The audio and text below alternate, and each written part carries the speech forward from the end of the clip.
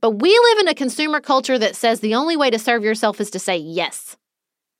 Yes, yes, yes, yes, yes. Finding a moment to realize that we can say no, that our value comes outside of our ability to achieve is essential, and it is hard. And so that trickles down into the way we treat our kids, the way we treat each other, the way we parent.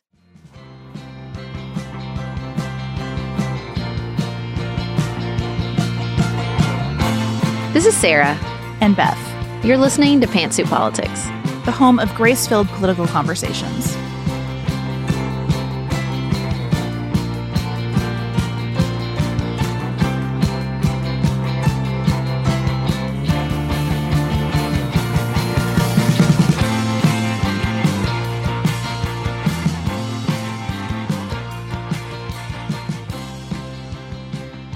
Hello, everyone. Welcome to another episode of Pantsuit Politics. On today's show, we're going to start out with a news update. Lots happening around the world and on our border that we're going to talk about in the first segment of the show. In our main segment, we're going to talk about two viral articles that I think ask a simple question. Are we failing our kids? We're going to talk about that. Simple question. Simple and easy. Then, of course, at the end of the show, we'll talk about what's on our mind outside politics. But before we get started, we got an email from Abby recently, and I can't tell you what it was about because she asked us not to talk about that, and that we're going to respect that. But she was sharing a very specific, very impactful way an episode affected her, and what she said in this one sentence took my breath away. She said, "When you operate with grace in the way that you do, the ripples are unknown and unknowable." And when I read that, I just sat there and cried. Because she just perfectly captured it, y'all. That's the whole ball game. So many of you have been naming how hard the past several years have been because of the chaos, the lack of control, being forced to deal with all these things that are so traumatic. But choosing to deal with them with grace is powerful in a way we are always trying to articulate here at Pantsuit Politics. And I just think that today, Abby did the best job of articulating that. It's unknown and unknowable. Selling a little or a lot? Shopify helps you do your thing however you cha-ching. Shopify is the global commerce platform that helps you sell at every stage of your business. From the launch your online shop stage to the first real-life store stage, all the way to the did we just hit 1 million orders stage. Shopify is there to help you grow. Shopify helps you turn browsers into buyers with the internet's best converting checkout. 36% better on average compared to other leading commerce platforms. Because businesses that grow, grow with Shopify. Get a $1 per month trial period at shopify.com/work. Shopify.com/work. We are special breakfast people here at Pantsuit Politics, but not just when Beth and I are on the road. The truth is, I want something warm from the oven every Saturday morning and Sunday morning. It's just the truth. It makes it feel special, makes it feel exciting. I don't want to work at it. So the first time I ever saw Wild Grain, which is bake from frozen subscription box for sourdough breads, fresh pastas, and artisanal pastries, I was obsessed. You guys, I've been a member for over a year. It's amazing. It's so easy. Every item bakes from frozen in 25 minutes or less, no thawing required. You can fully customize your Wild Grain box. You can choose any combination of breads, pastas, pastries. You can even build a box of only breads, only pastas, or only pastries if you'd like. And for a limited time, you can get $30 off the first box, plus free croissants in every box when you go to wildgrain.com/pantsuit to start your subscription. Sometimes I make one single croissant just for me because I want to feel special, and they're so good. You heard me. Free croissants in every box. And $30 off your first box when you go to wildgrain.com/pantsuit. That's wildgrain.com/pantsuit. Or you can use promo code pantsuit at checkout. Do you want a bra that's sexy or a bra that's comfortable? Thanks to Third Love, you can have both. Third Love was started to take all the frustration, ick, and out of bra shopping. That's why they make solutions for every bra problem, aka problems. Their bras make it easy to bring back perkiness you haven't seen since high school, get smoothing you know where, and have straps that actually stay put. Designed at their headquarters in San Francisco and made from premium materials, they put every style through hours of wear testing on real women, including themselves, before it's given the stamp of boob approval.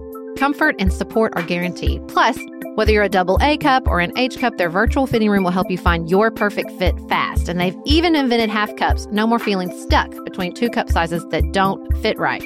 It's time to get your problems solved. Visit thirdlove.com and get 15% off your order with code podcast15.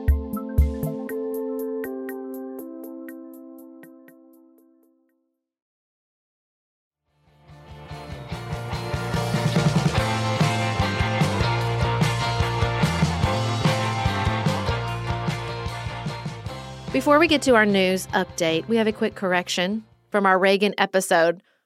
I said that Reagan was the first president to survive an assassination attempt, and we got a million messages, including one from Gerald Ford's granddaughter, y'all, about fell out of my chair, that was not the case. Okay, so at first I thought that I got it wrong because he was the first one physically injured to survive an attempt, because there's been lots of attempts, like Andrew, lots of people be firing guns that don't hit.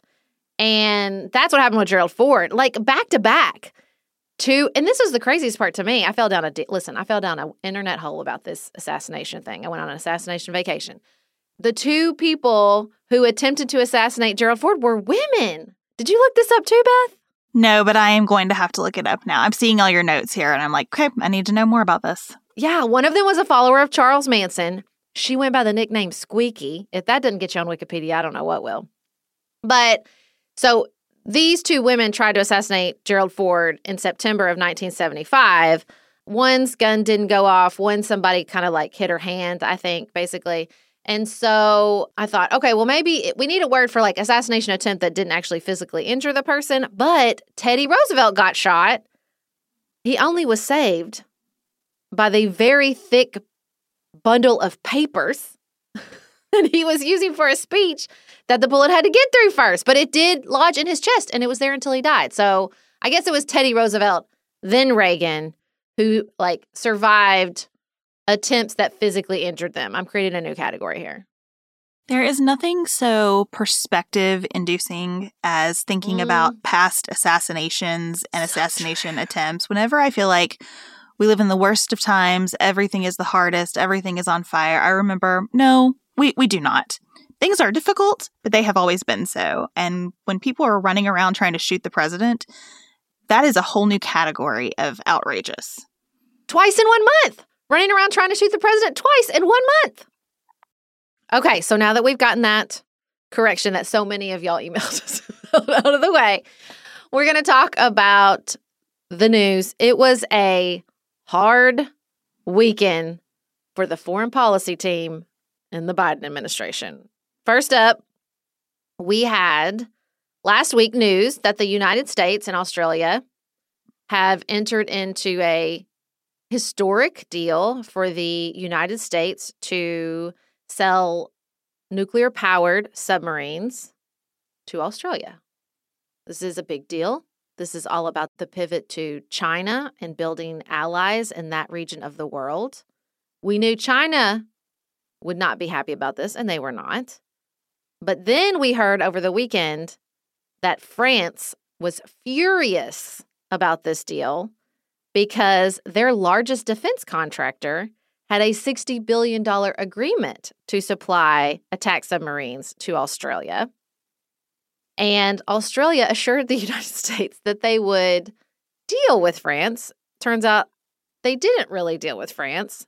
So France found out about this deal basically through a media leak, were furious, and then recalled their ambassadors from the United States and Australia. So the deal is called AUKUS because the UK is involved too. So it's AUKUS. France did not recall their ambassador from the UK. Instead, they just took a real swipe at Boris Johnson and talked about how the UK is basically like the fifth wheel of a car in this deal, and Boris just likes to have opportunities to look important. So what you have if you are France or the European Union, which is also really unhappy about this, is the United States interfering with a contract that France had with Australia, not consulting with France, not consulting with the EU, but weirdly involving the UK. And I understand why everybody's big mad about it. I understand why 3 English-speaking nations working together on this and leaving out their European allies is problematic.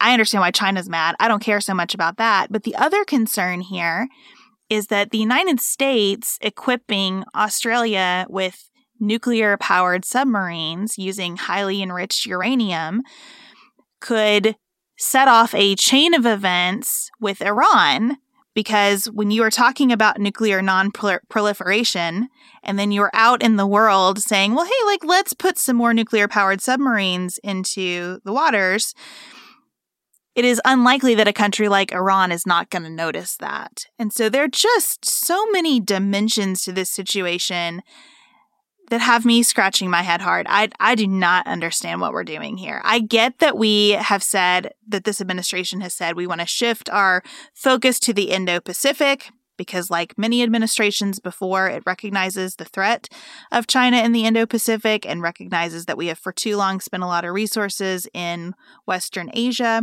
So I understand that. But making everybody mad in the wake of it seems like a bad idea to me. I think I was more sympathetic to France before the additional reporting that this was about a defense contract. Right? It's easier when it's just like pure diplomacy than when there's $60 billion on the line and you feel like, oh, well, that's what you're actually mad about. And this agreement from the reporting I'd read had been delayed. Australia had concerns about the dated nature of the technology. Now, should the United States have depended on Australia? No, they were doing what we all do when we're in a difficult conflict and the other person says, oh, I'll talk to the person. We go, okay. When we know we should say, I will also talk to the person and deal with, because we have a separate relationship. I've been there. They should have done that. And also, one of the best things I read was in the New York Times, and the reporter said that in the end, Mr. Biden's decision was the result of a brutal calculus that nations sometimes make in which one ally is determined to be more strategically vital than another. And I think with this China pivot, there is no way to do it without making people mad. We built up the European alliance in the wake of World War II and over ongoing concerns about Russia.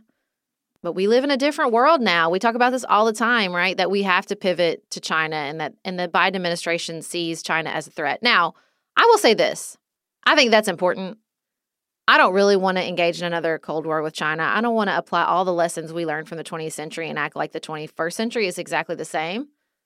And I see a little bit of that. Like, well, now we just do what we did. We do it with China and we make people mad in the process. I mean, I understand the motivations, but I think if we're going to pivot to China, well, then let's also take a strategically different approach, because China is not Russia and this is not post-World War II, right? Like, I hope that's in the course of this brutal calculus, this is what they're learning.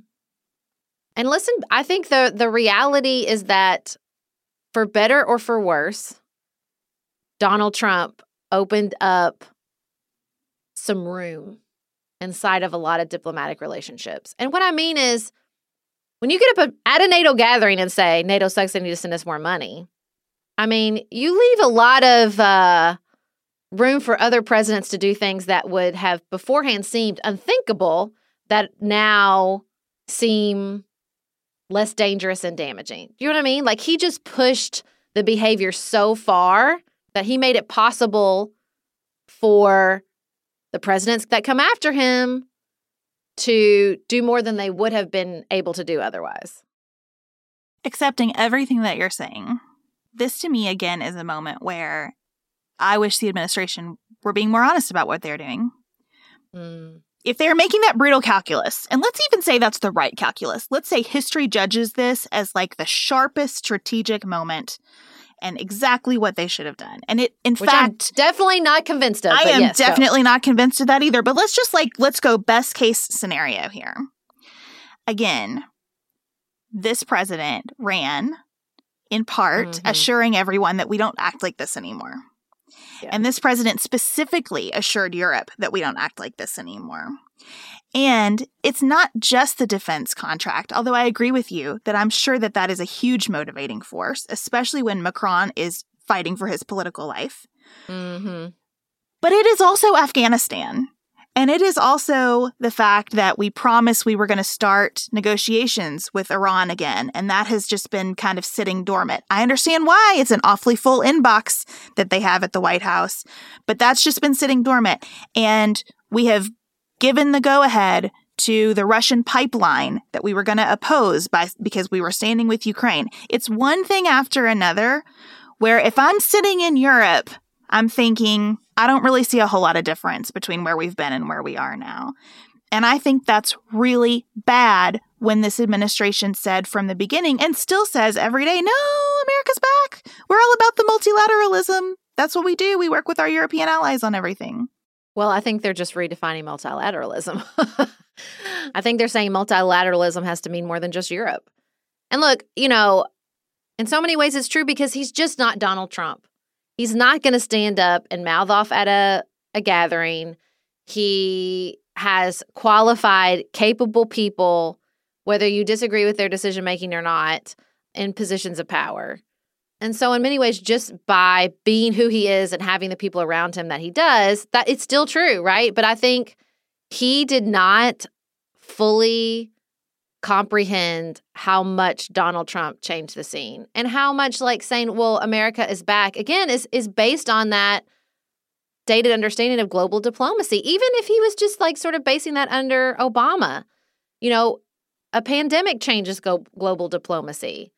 Ending Afghanistan changes global diplomacy. Like I just, you know, this is probably true of all campaign promises, but the second you promise something, it's dated because the world is constantly changing. Things are constantly getting more complicated. And so, you know, it would be hard ever, I think, to speak about your approach to foreign policy as a candidate and then have that be consistent throughout your time in the Oval Office. I think his mistake was making that such a center point of his campaign promise, that this was going to be so different and that America was going to be back and that he had all this experience with allies. And look, I'm not in their closed door meeting. I don't know what's going to happen the next time Joe Biden and Emmanuel Macron get together. I think it'll probably be tense, but we'll just have to see. Well, and he's walking into the United Nations General Assembly in New York this week, so that tension is going to be right in his face. I think, just to say it a little bit more plainly, I am starting to question the competence of this team because of what happened in Afghanistan, and specifically because of our failure to fully consult our European partners and plan well with them about leaving Afghanistan.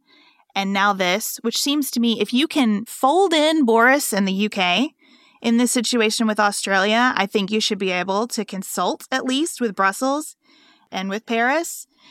And then when you layer onto that the report coming out about this egregious mistake in Afghanistan, where we killed this family of innocent people with a drone and said for a few days that it was ISIS-K. And we know that because of the New York Times. It's chipping away at my confidence in the competence and the professionalism of this team. And I hate saying that. But I'm not going to be dishonest about it.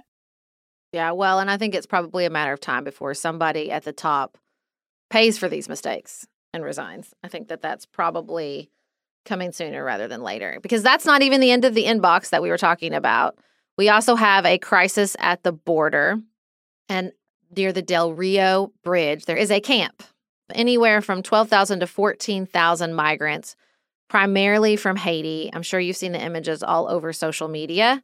This is a crisis situation. Now, some of these migrants from Haiti have been in Central America and South America since the earthquake in 2010. You know, critics of the Biden administration say that this particular crisis was created when he said, post the assassination and the earthquake that happened in Haiti recently, that he would not expel refugees without a visa from the United States because of this crisis. And so then the people in Central and South America thought, okay, well, I'm going to get in there, so I fall under that rule. So the Biden administration is trying to act quickly. I mean, you have Border Patrol doing the best they can, but I heard repeatedly, like, we have never seen anything like this before. This is brand new. And so they're trying to take a very intense and very rapid response to this crisis. And so they are moving the migrants on planes back to Haiti. They started yesterday, which is Sunday as we're recording on Monday. And so they're moving several hundred on these planes a day. They hope to get to several thousand by the week's end.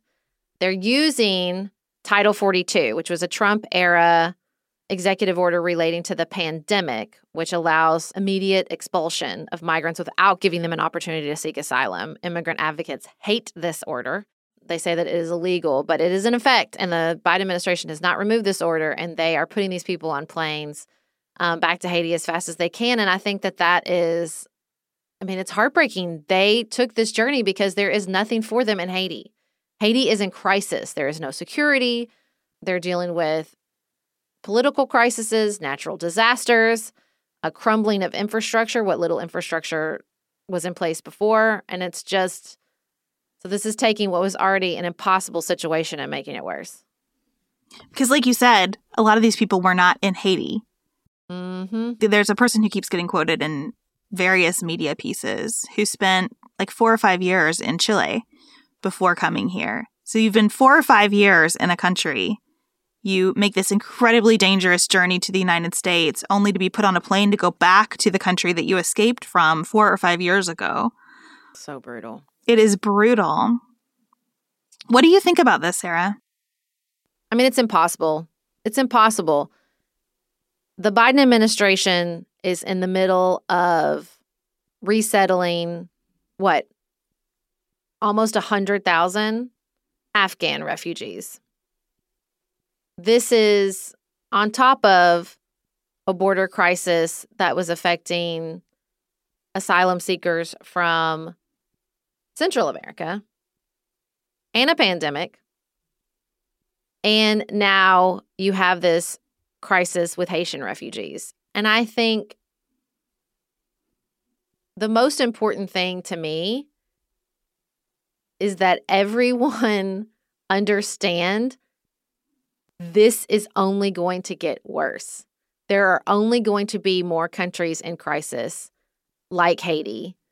And the idea that there is a quick solution or that there is a way to deal with this quickly is just ludicrous. I hate that. I understand why the Senate parliamentarian said that the immigration measures and the budget reconciliation couldn't stand, but we need to address this legislatively. Our immigration system is broken, and we're just going to have more refugees, more asylum seekers due to climate change, due to destabilization that climate change brings to nation states around the world.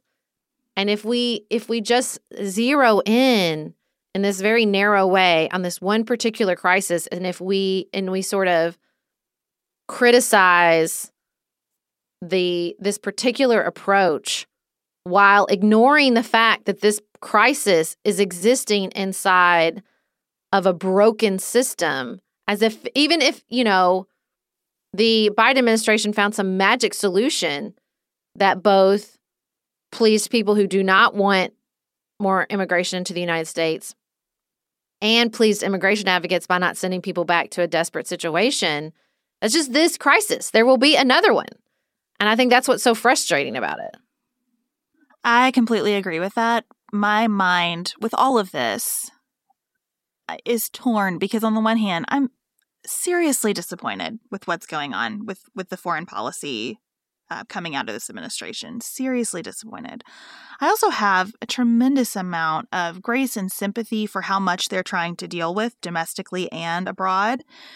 How I think that there are genuinely caring people working very hard in this administration, and I can't imagine what it feels like to get news like we fired a drone on the wrong people. I can't imagine how awful that is, and what your morale must be like when you're trying to deal with so much at one time, and then you see things like that happen. Awful.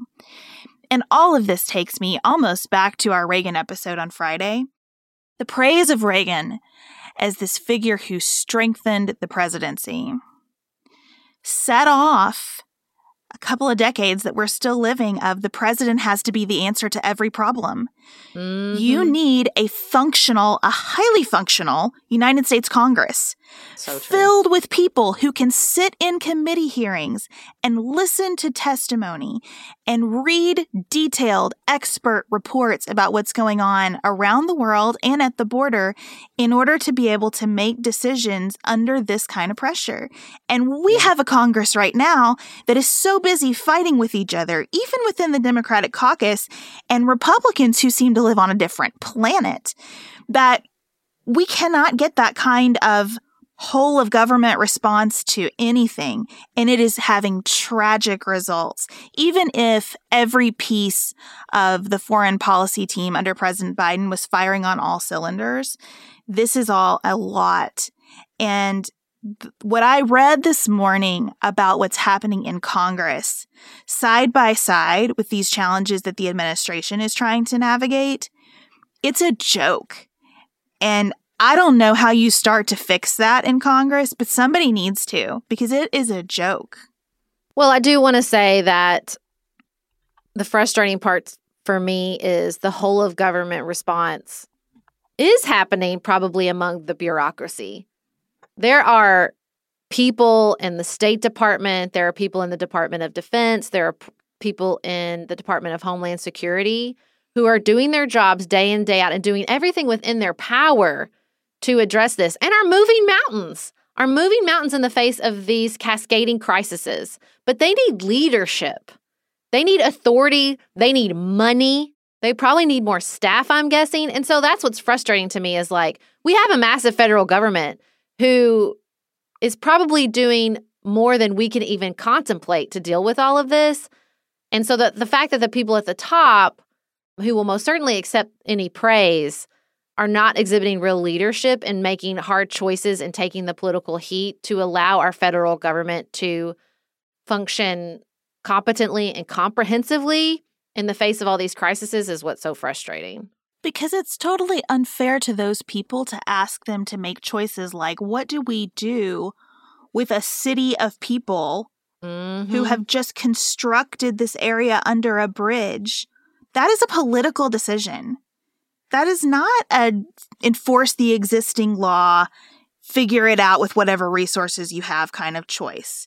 If you can't see the photographs of people under that bridge and have a real moment of, I don't know what to do here, then something has gotten unplugged, because I don't know what to do here. It is very, very difficult. And it's not fair to ask the bureaucracy to make that decision. That is a decision that ought to have political input and political accountability. Well, grace and sympathy for everything we're having to deal with seems like an excellent way to pivot to our next conversation in our main segment. Look, I said in the opening that the questions are we failing our kids? And the answer is no. Let me answer that before we start this conversation. No. We're all trying the best we can to do what's best for our kids. But we're going to talk about whether the systems we've set up to help us are really serving our kids or serving us. Just finished A Court of Thorns and Roses and craving another fantasy world to devour? Dipsy's got you. Dive into spicy enemies to lovers' tales or embark on an epic romance between immortal fae and sworn foes. They've got fantasy romance stories perfect for your morning walk, late night, or long bath. Dipsy is an app full of short, spicy audio stories. They bring scenarios to life with immersive soundscapes and realistic characters. Discover stories about second chance romances, adventurous vacation flings, and hot and heavy hookups. And there's a growing library of fantasy series with werewolves, Greek gods and goddesses, Regency-era historical fiction, and fairy smut to explore the bounds of your pleasure. New content is released every week, so in between listening to your favorite stories again and again, you can always find something new to explore. For listeners of the show, Dipsy is offering an extended 30-day free trial when you go to dipsystories.com/pantsuit. That's 30 days of full access for free when you go to dipseastories.com/pantsuit. dipsystories.com/pantsuit.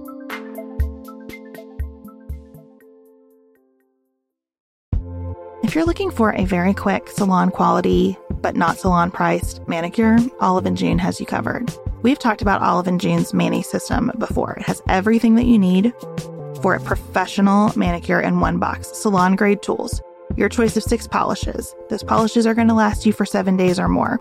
The cost breaks down to about $2 a manicure. Olive & June also has press-ons if you want. What I love, though, is that Olive & June each season is coming out with new colors, and I just got a set of spring and summer colors in quick dry polish. And they say this dries in about a minute. It seemed dry to me in about 30 seconds. It was not kidding about being quick dry. I also love the light colors in this set. There is a huge range. My favorite one is called Kitten. It's like a pinkish gray. The quick dry polish gives you full coverage in 1 or 2 coats. It lasts for more than 5 days, and it is offered in more than 40 cruelty-free and vegan polishes. Olive & June just understands what's happening in our lives, that we need to move quickly, but we want to look great and feel great and have fun in the process. Visit oliveandjune.com/pantsuit for 20% off your first system. That's oliveandjune.com/PANTSUIT for 20% off your first Mani system.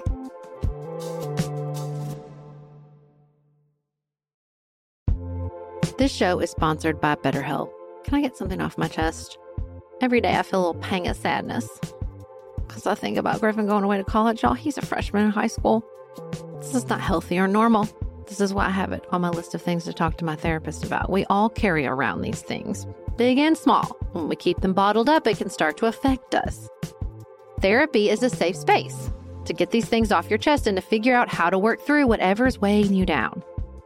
If you're thinking about starting therapy, give BetterHelp a try. It's entirely online, designed to be convenient, flexible, and suited to your schedule. Just fill out a brief questionnaire to get matched with a licensed therapist and switch therapists anytime for no additional charge. You gotta get it off your chest. And you can get it off your chest with BetterHelp. Visit betterhelp.com/pantsuit today to get 10% off your first month. That's BetterHelp, HELP.com/pantsuit.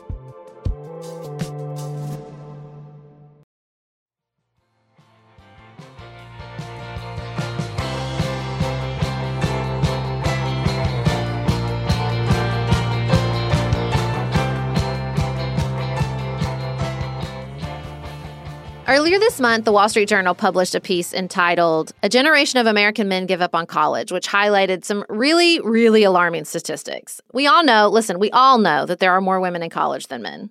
But the article put some numbers behind that trend. U.S. colleges and universities had 1.5 million fewer students compared with 5 years ago.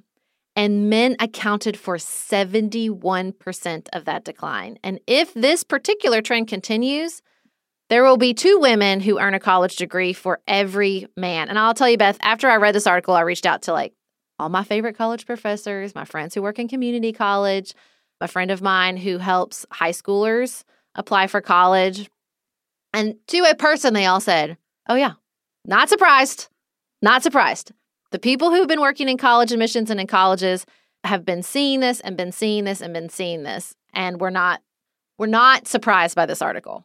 This article was followed by a piece from Derek Thompson at The Atlantic, who tries to answer the why of this, and I think there's not one answer to the why. With both of these pieces, I found myself wanting to pull back and ask a bigger question, because with so much love to everyone who works in higher education, we've also talked a lot here about higher education not working in a lot of ways for the modern age.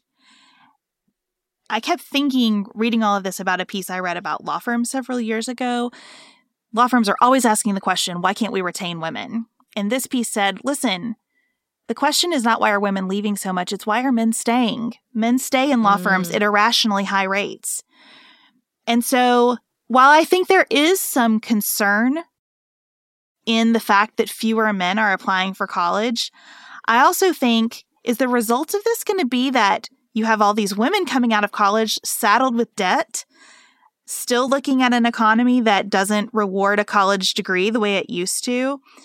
Is this just a moment where we can't see ourselves in a transitional period in history? And so we're sort of fighting the problem as we're able to define it today in front of us. But maybe there's something rational in the decisions that some of these men are making not to go to college. I don't know. I'm having trouble defining the question in a way that feels right to me. Well, look, gendered coverage is always problematic. I mean, the reason we got this article is because a listener sent it to us and was like infuriated by this particular college's approach that they called mothers and sons communication, because it's the mothers shepherding the sons through the admissions process because girls are more internally motivated to apply and keep on top of the process and all that. And I thought, listen, I have 3 sons. Obviously, that got my attention.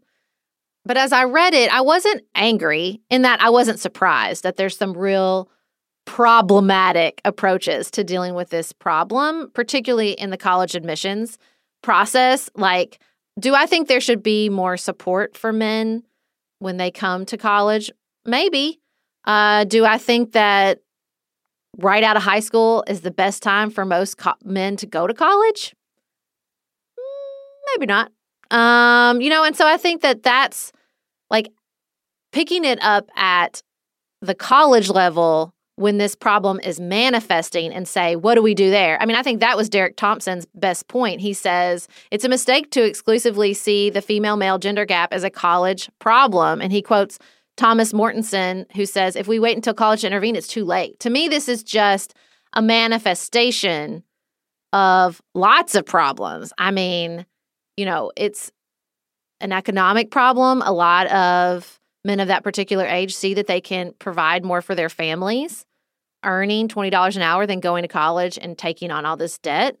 It's a family problem because a lot of times people have to depend on these children because they're single parent families and they need an additional income. The criminal justice system, this touches on so many aspects of race, gender, the economy, and again, whether this idea that we march lockstep through 13 years of primary education and then everybody is ready at either like 17 and a half or 19 or however old you are to go directly into college and become an adult, never come home again. You and I talked about this a lot during our weekend in Texas. Like, I have accepted the fact and continually try to acclimate myself to the idea that my children are not going to leave as freshmen in college upon high school graduation and become adults and never need me, depend on me, or even move home ever again. I just don't think that's realistic in 2021. Yeah, I was talking with Chad last night about how when there was this shift into the industrial era, people probably weren't sitting around saying, oh, well, we're in the middle of a massive transition in terms of what work looks like. And we are saying that more than they probably were then, but that is because that massive transition involves the information age and all of these digital tools. And I was reading the Wall Street Journal piece, especially the kind of anecdotes from young men saying that they just don't know what they want to do. And I thought, I don't either. That's fair.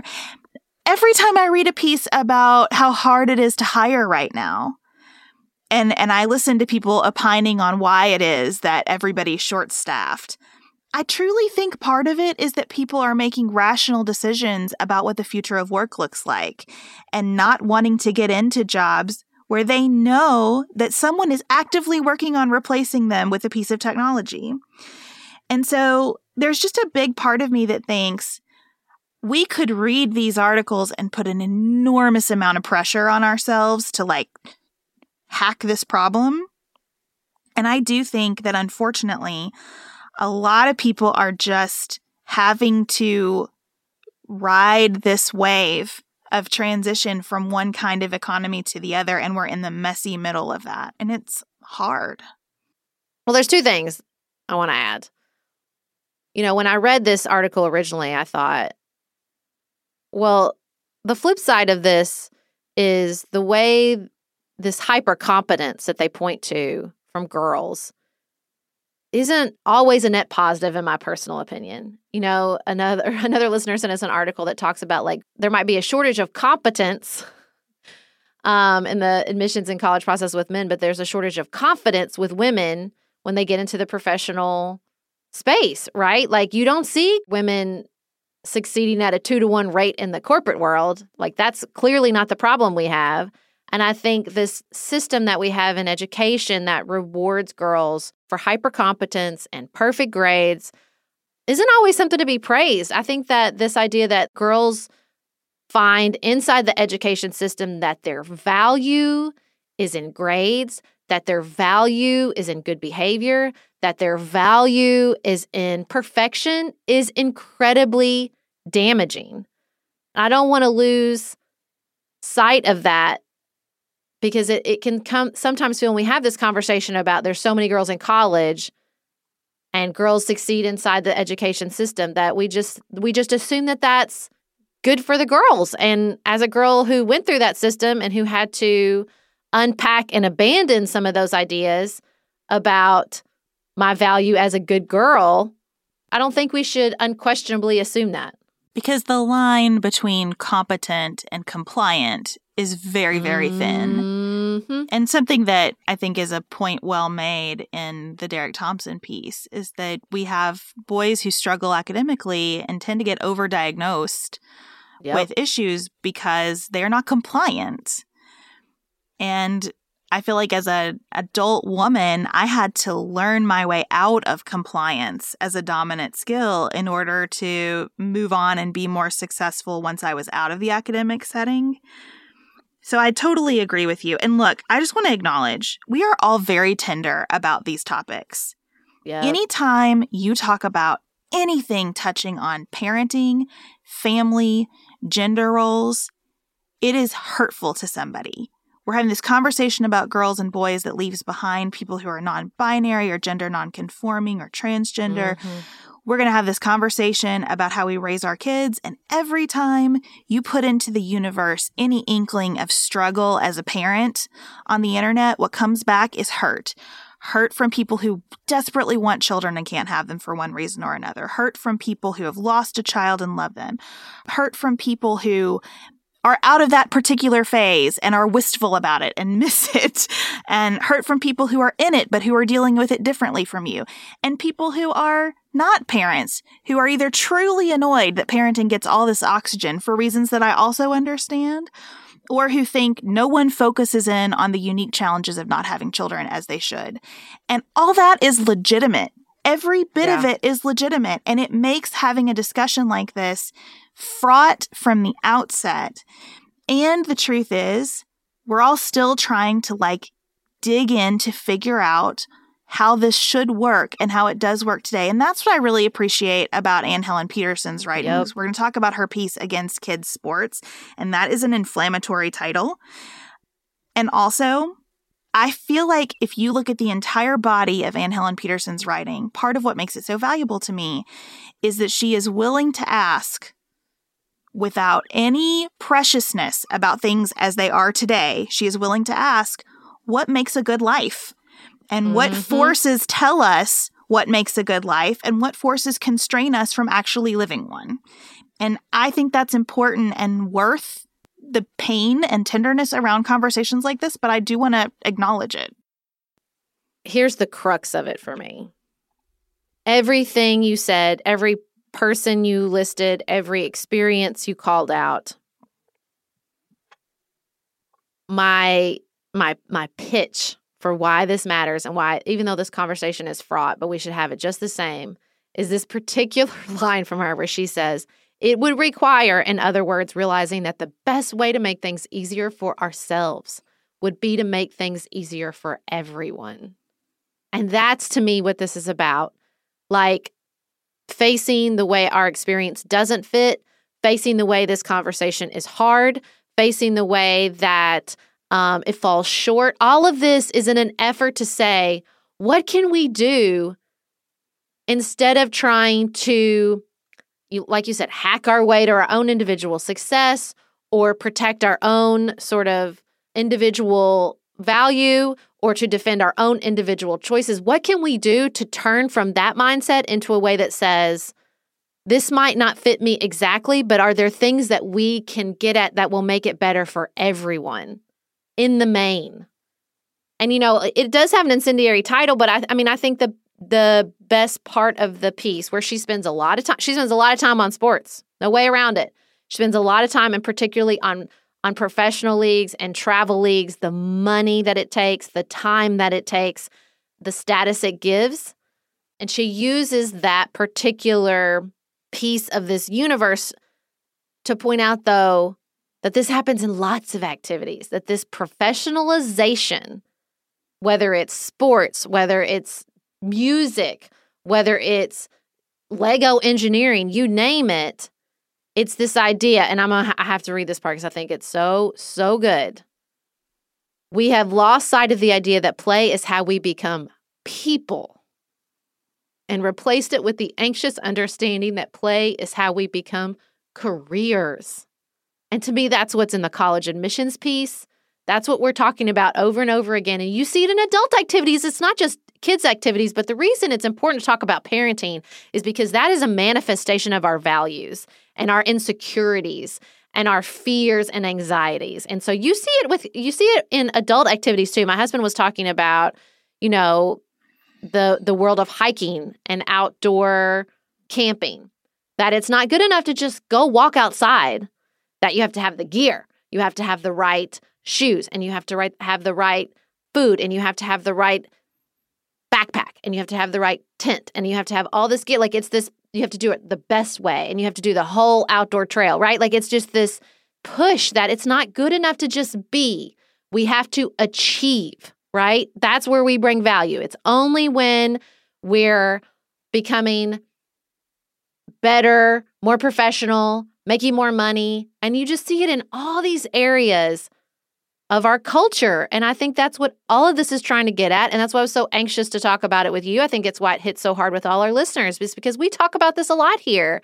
And I think these pieces just really reached in and pulled out the heart of the matter.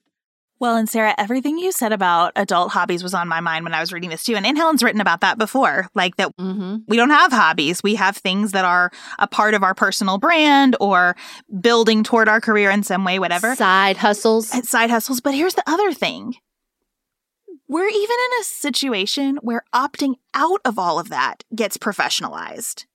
Yes. If you decide you're not going to buy all the new stuff, then you can professionalize your opting out. You can professionalize the way in which you've gotten off the consumer track, and you actually buy everything through thrift stores, and you actually only do these types of meats. I mean, even when you say, here in 2021, I'm not going to be a part of that, there's a path for you to unite with all your people who are also not a part of that. And now you're a part of something new that has its own hierarchy and coding and status. And drive. And that's okay. I just think it's really important for us to all be able to step back and see it for what it is and ask some questions about it. And I think what is really compelling about these two pieces together is that it is a reminder that parenting has become a career too. So you're living a dual track of trying to succeed and hack it and get an A+ and do it the best with the extra layer of pressure that other human beings are involved now too. And I'm not mad at anybody about that because we're all just doing the best we can in that system. But as I read this, I thought to myself, of course I treat being a mom like a career. And of course I evaluate the schedule that I shared on Instagram and think to myself, well, I chose all this. I could unchoose it. And then there are all the tentacles of, but music was great for me as a kid, and I want my kids to be involved in music. I can name for you all the ways that music was great for me. Why would I deprive them of that opportunity just because I don't want to do it? That's lazy, Or I can look at it and say, we really need to have family dinner tonight, but Jane's going to be sad if she misses this. She loves doing this. And there are it's the same kind of decision-making that you do in any organization that has too many opportunities. But that's what parenting has become, a professional moment of looking at too many opportunities and trying to sort through the opportunity cost of each of those things and the economies of scale of those things. And I'm doing that in the easiest situation imaginable because we don't have a blended family. We don't have a ton of kids. We have a lot of economic resources and community resources. I don't know how you manage a lot of this without those advantages. Well, and that's to me what I just want to scream from the mountaintops is we are all doing the best we can to manage this. But we shouldn't be having to manage this all by ourselves. I'm not mad at anybody. I'm not mad at the, soccer mom who travels and spends all her money. I'm not mad at anybody. I want to wrap us all in a hug and say, is this working? Does everybody like this? And look, the reality is the pandemic gave us that moment, and that's why we're having these hard conversations, because the pandemic gave us a moment to say, wait, do I like this? Is this serving me? But we live in a consumer culture that says the only way to serve yourself is to say yes. Yes, yes, yes, yes, yes. And I think that, finding a moment to realize that we can say no, that our value comes outside of our ability to achieve, that our value comes outside of our ability to parent successfully under the definitions of our society, is essential, and it is hard. And for better or for worse, we don't have a lot of institutions telling us that we are valuable outside of our participation in achievement and success. And so that trickles down into the way we treat our kids, the way we treat each other, the way we parent. And I am so thankful for pieces like this. I'm so thankful to have conversations with you where we say, time out. We're worth more than this. I'm not convinced that there is a solution either, other than just continuing to say time out and figure out kind of what we want to do next. Because the reason there's not a lot of institutional support is that institutions rely on all that labor too. I'm pretty good at boundaries, and I'm pretty good at saying no. And my kids are too, actually. We've talked about, do you want to do this class or that one? And Jane will say, I think I'm pretty full. I got enough right now. So I don't think our problem is so much that we don't know how to say no ever. But some of what eats into our schedule in a bad way, I'm living that this week tremendously, are places where we're trying to contribute to the good of the community. It's nonprofit involvement. It's church involvement. It's doing things that are good for us and, I believe, making a positive difference where we live. And those are the kinds of institutions that are supposed to help you step back and say, time out. What am I doing here? What's important? But those institutions cannot thrive without your labor as well. And so I'm not sure that we could solve any of this through a lot of policy. Some of what Anne Helen is arguing, and I don't disagree with her, is that so much of this is about maintaining your status, and that we feel so precarious around our economic and social status in the country because we have a lack of social support. And I think that's all true. I also think it's true that we would continue to have these problems even if we had universal basic income, universal childcare. I think that there is always going to be an element of the demands on my time exceed the supply. There are a lot of ways to live a good life. The culture always contains some kind of pressure-filled particular definition of what a good life looks like. And as humans, we are always going to have some kind of ambition or drive toward achievement. And all those things are really challenging. And I haven't figured out in my own family yet, and I think we're figuring this out together, how we sit down and talk about that and what choices that demands of us at a particular moment in time. And I don't know how you have that conversation in broader community, in part because I think everybody feels some bit of this and doesn't even have time to sit down and think about it because we're rushing around. I mean, when you get into this time of year, just planning a dinner with friends is hard. Several years ago, when I was going through a really tough time because I had lost a pregnancy, I had a friend sit down with me and say, "What are your roles?" And I said, "Well, I'm a mother and I'm a wife and I'm a social media consultant." And he said to me, "Well, who would you be if you were on a desert island and none of those roles still existed?" And he was like, "That's your worth as a human being, just because you're you." And he was like, "There can be a Venn diagram where your worth and your roles overlap, but when they're just a circle on top of each other, that's really dangerous." I think about that lesson all the time. I think it's one of the most valuable things anyone's ever said to me. And I think that's what we're struggling with so much, is that we put our worth in our roles. And I do think that there are a lot of policies that could help that.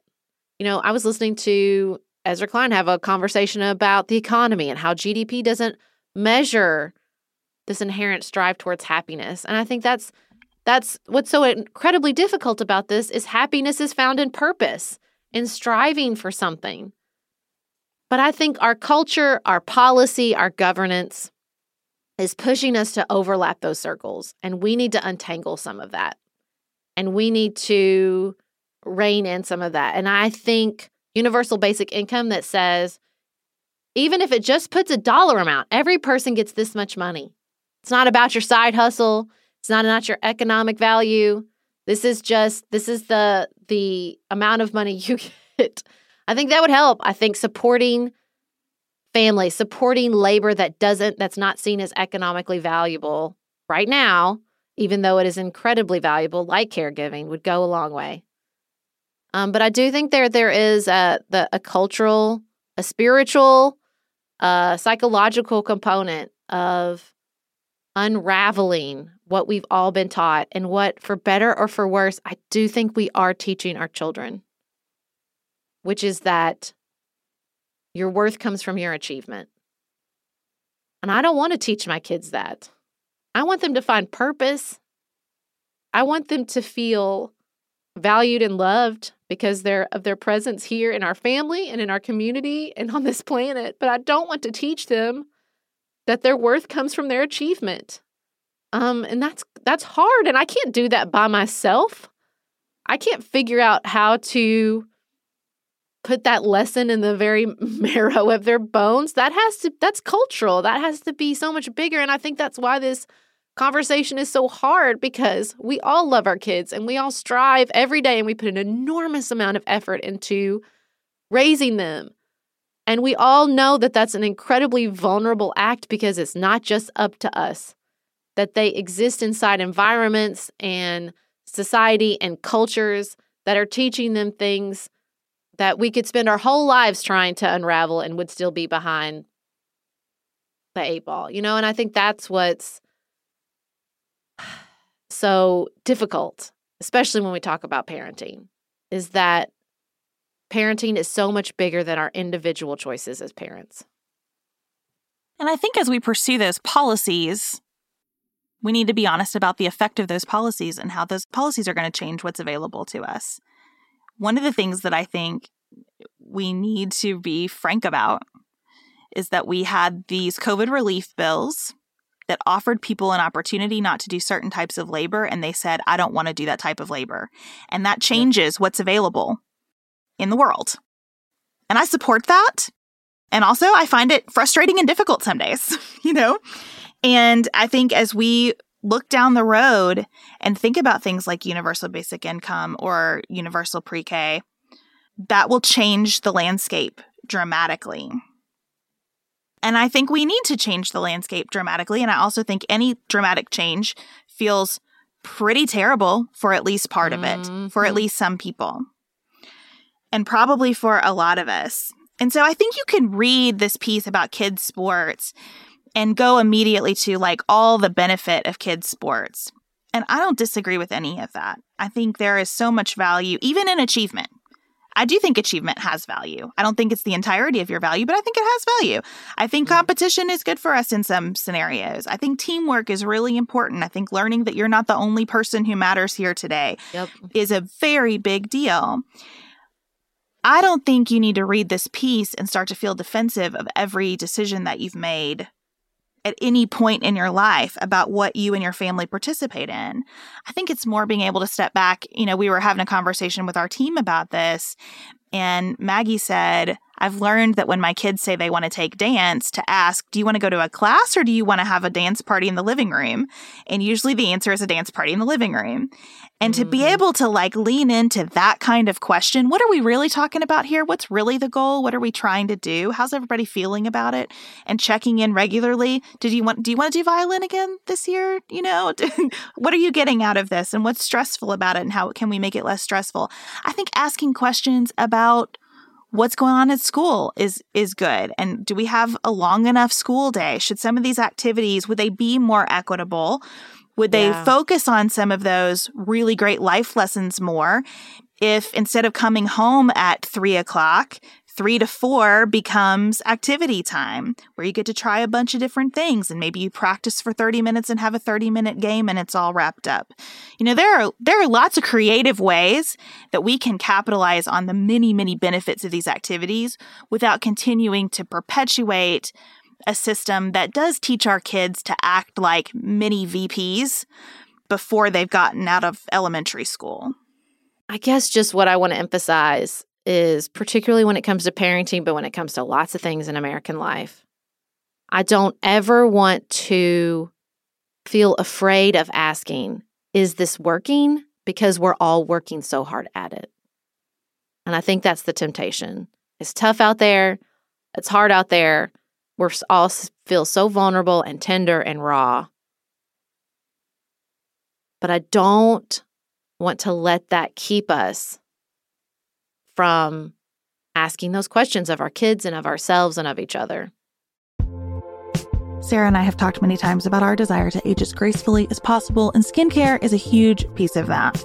I spend a lot of time and money thinking about my skin, and I have added Ritual to my routine, which just gives me a lot of comfort. Ritual is here for us. They have created a wrinkle support skin supplement and conducted clinical studies, so we know it's working. They're taking the guesswork out of skincare. Ritual Hyacera is one of several Ritual products that I love. I take the daily multivitamin, I take a probiotic, and Hyacera is that once daily skincare supplement that is clinically proven to reduce wrinkles and fine lines and increase skin smoothness in 90 days. I recently met a friend for the first time in person as opposed to online, and we were discussing the fact that I am 43, and she said, "I cannot believe how young you look." And I thought, thank you, Ritual, for that. Start Hyacera to help minimize wrinkles without compromising on clean science. Hyacera from Ritual is a clinically proven skin supplement you can actually trust. Get 25% off your first month for a limited time at ritual.com/pantsuit. Start Ritual or add Hyacera to your subscription today. That's ritual.com/pantsuit for 25% off.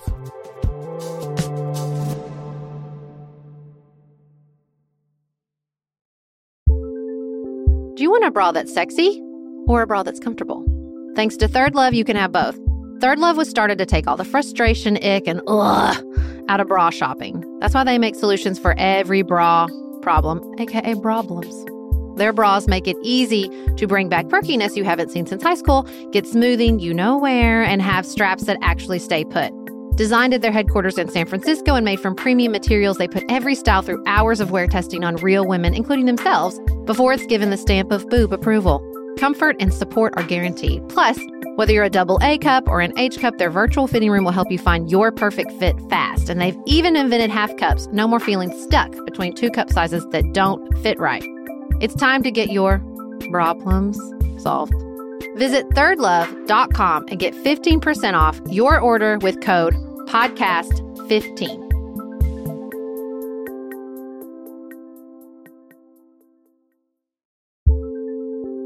There's not much worse than a dry and itchy scalp. Also, when you get your hair colored and then it does not last as long as you and your stylist discussed. It could be that unfiltered, mineral-filled water is the culprit. Hard water is a leading cause of damaged hair and dry, irritated skin, and about 85% of the United States uses hard water, filled with dissolved minerals and added chlorine. That's where Canopy's new filtered shower head comes in. Canopy, known for their beauty hacks and reimagined humidifier, has revolutionized the filtered shower head. Dermatologists recommended this unique 3-stage filtration system greatly reduces contaminants and odors in your shower water, leaving you with healthy hair and glowing skin. Best of all, the Canopy filtered shower head is hassle-free. Installation is a breeze, and its unique quick-release filter replacement feature allows for seamless filter replacement unlike any others on the market. Go to getcanopy.co to save $25 on your Canopy filtered shower head purchase today with Canopy's hassle-free filter subscription. Even better, our listeners can use code PANTSUIT at checkout to save an additional 10% off your Canopy purchase. Hurry, your hair and skin will thank you.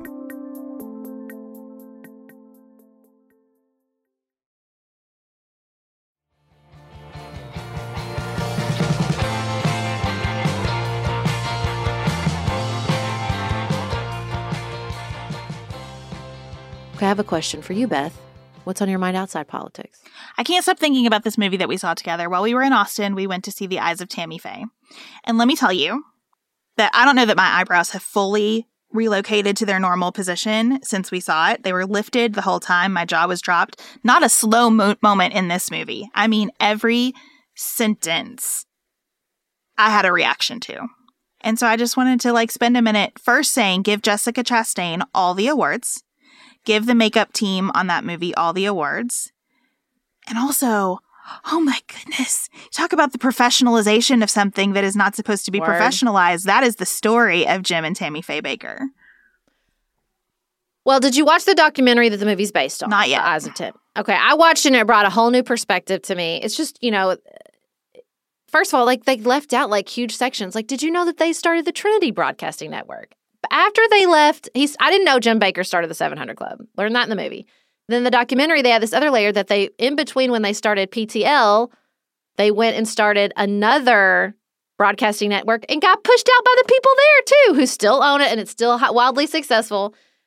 Just a side note for those of you who don't know, Jim and Tammy Faye Bakker were highly, highly successful televangelists during the 80s and 90s. Then there were accusations of fraud and adultery, and there was a whole run of events after that. In the documentary, they talk about this guy wrote a whole book about how he thinks his trial was a total miscarriage of justice, and how if it hadn't been basically just moralizing how people didn't like him and how didn't like how he made money, he would have gone to jail. Then her husband, Roe, who they don't even address, the second husband in the movie, also went to prison for tax fraud later. And then, it goes on and on and on and on. What a life. I found myself loving and rooting for Tammy Faye so hard. I think she's another female figure from the 90s that we look back on and think, why were we so wretched to this woman? Not that she was perfect, not that she didn't make any mistakes, but her charisma and her enthusiasm and her clear love of people. This woman had a gay minister struggling with AIDS on her televangelist show in the 80s. It's mind-blowing to me. And I think it's such a fascinating cultural study and a personality study. And yeah, I love the movie. I love Jessica Chastain as Tammy Faye. And I highly recommend watching the movie and the documentary. It's easy to get really cynical about the actual faith of people in a scheme like this. And I found myself just really struggling with that question watching this portrayal of Tammy Faye, because when your marriage consists of conversations that sound like, well, God told me this. Oh, really? Well, God told me that. That's a lot. That's a lot to take in. And I just realized, I can't know what was in these people's hearts ever. I think they definitely were convinced of their own sincerity, but it was a fascinating ride. Yeah. Well, and there's a real intense strand of the prosperity gospel. I think this touches on the toxicity of that particular philosophy inside a marriage, inside your own head, definitely inside an organization. But there is nothing about Tammy Faye Bakker that is not interesting and fascinating. And you can just go down the deepest internet tunnel learning just what you learn in the movies and the documentaries, which is a massive amount. There's a whole YouTube channels of the former PTL talk shows and how she did it. I'll tell you the part of the documentary that I have to tell you that I thought, okay, that's it. This one person was talking about how they'd never seen anybody on TV like her, that she would film an hour to 2 hours to maybe 3 hours in a day with no teleprompting, just basically ad-libbing the entire content. And I thought, now that's it. That was the talent. That is incredibly difficult to do. That's where you see sort of the center point of her energy and her talent and how it was just not taken seriously. Also, Jerry Falwell's worse. That's the other conclusion. Well, and this, like LuLaRich, which we talked about last time, has just an enormous intersection of faith and politics. Enormous intersection. Lots of exploration of how the evangelical movement was being politically mobilized by the Republican Party during this era, and where Tammy Faye noticed that and spoke out about it and where she didn't. And it's a lot to take in, especially if you're a person who's always kind of checking in on your own relationship to organized religion. It's just it's another interesting place to work some of that out. Well, not to mention if you grew up like we did among that scandal. Like, I remember the trial. I remember their downfall. I don't remember their height because I didn't have anybody that really watched PTL in my households, but I definitely remembered the rest of it. So love this historical reexamination of basically the entire 80s and 90s. It's really making me feel young and fresh, let me tell you. Okay. Well, thanks for listening today. It is always so fun bringing conversations about what we are reading to the show. And if you enjoy that and want to be a part of that in a bigger way, make sure you are subscribed to our Extra Credit Book Club. Our fall box will be going out at the start of October, and we'll be announcing the books in it this week. So look for that. Don't miss out on being part of that conversation. Follow the link in the show notes and subscribe today. Thank you for joining us for another episode of Pantsuit Politics. Until we talk to you again on Friday, keep it nuanced, y'all.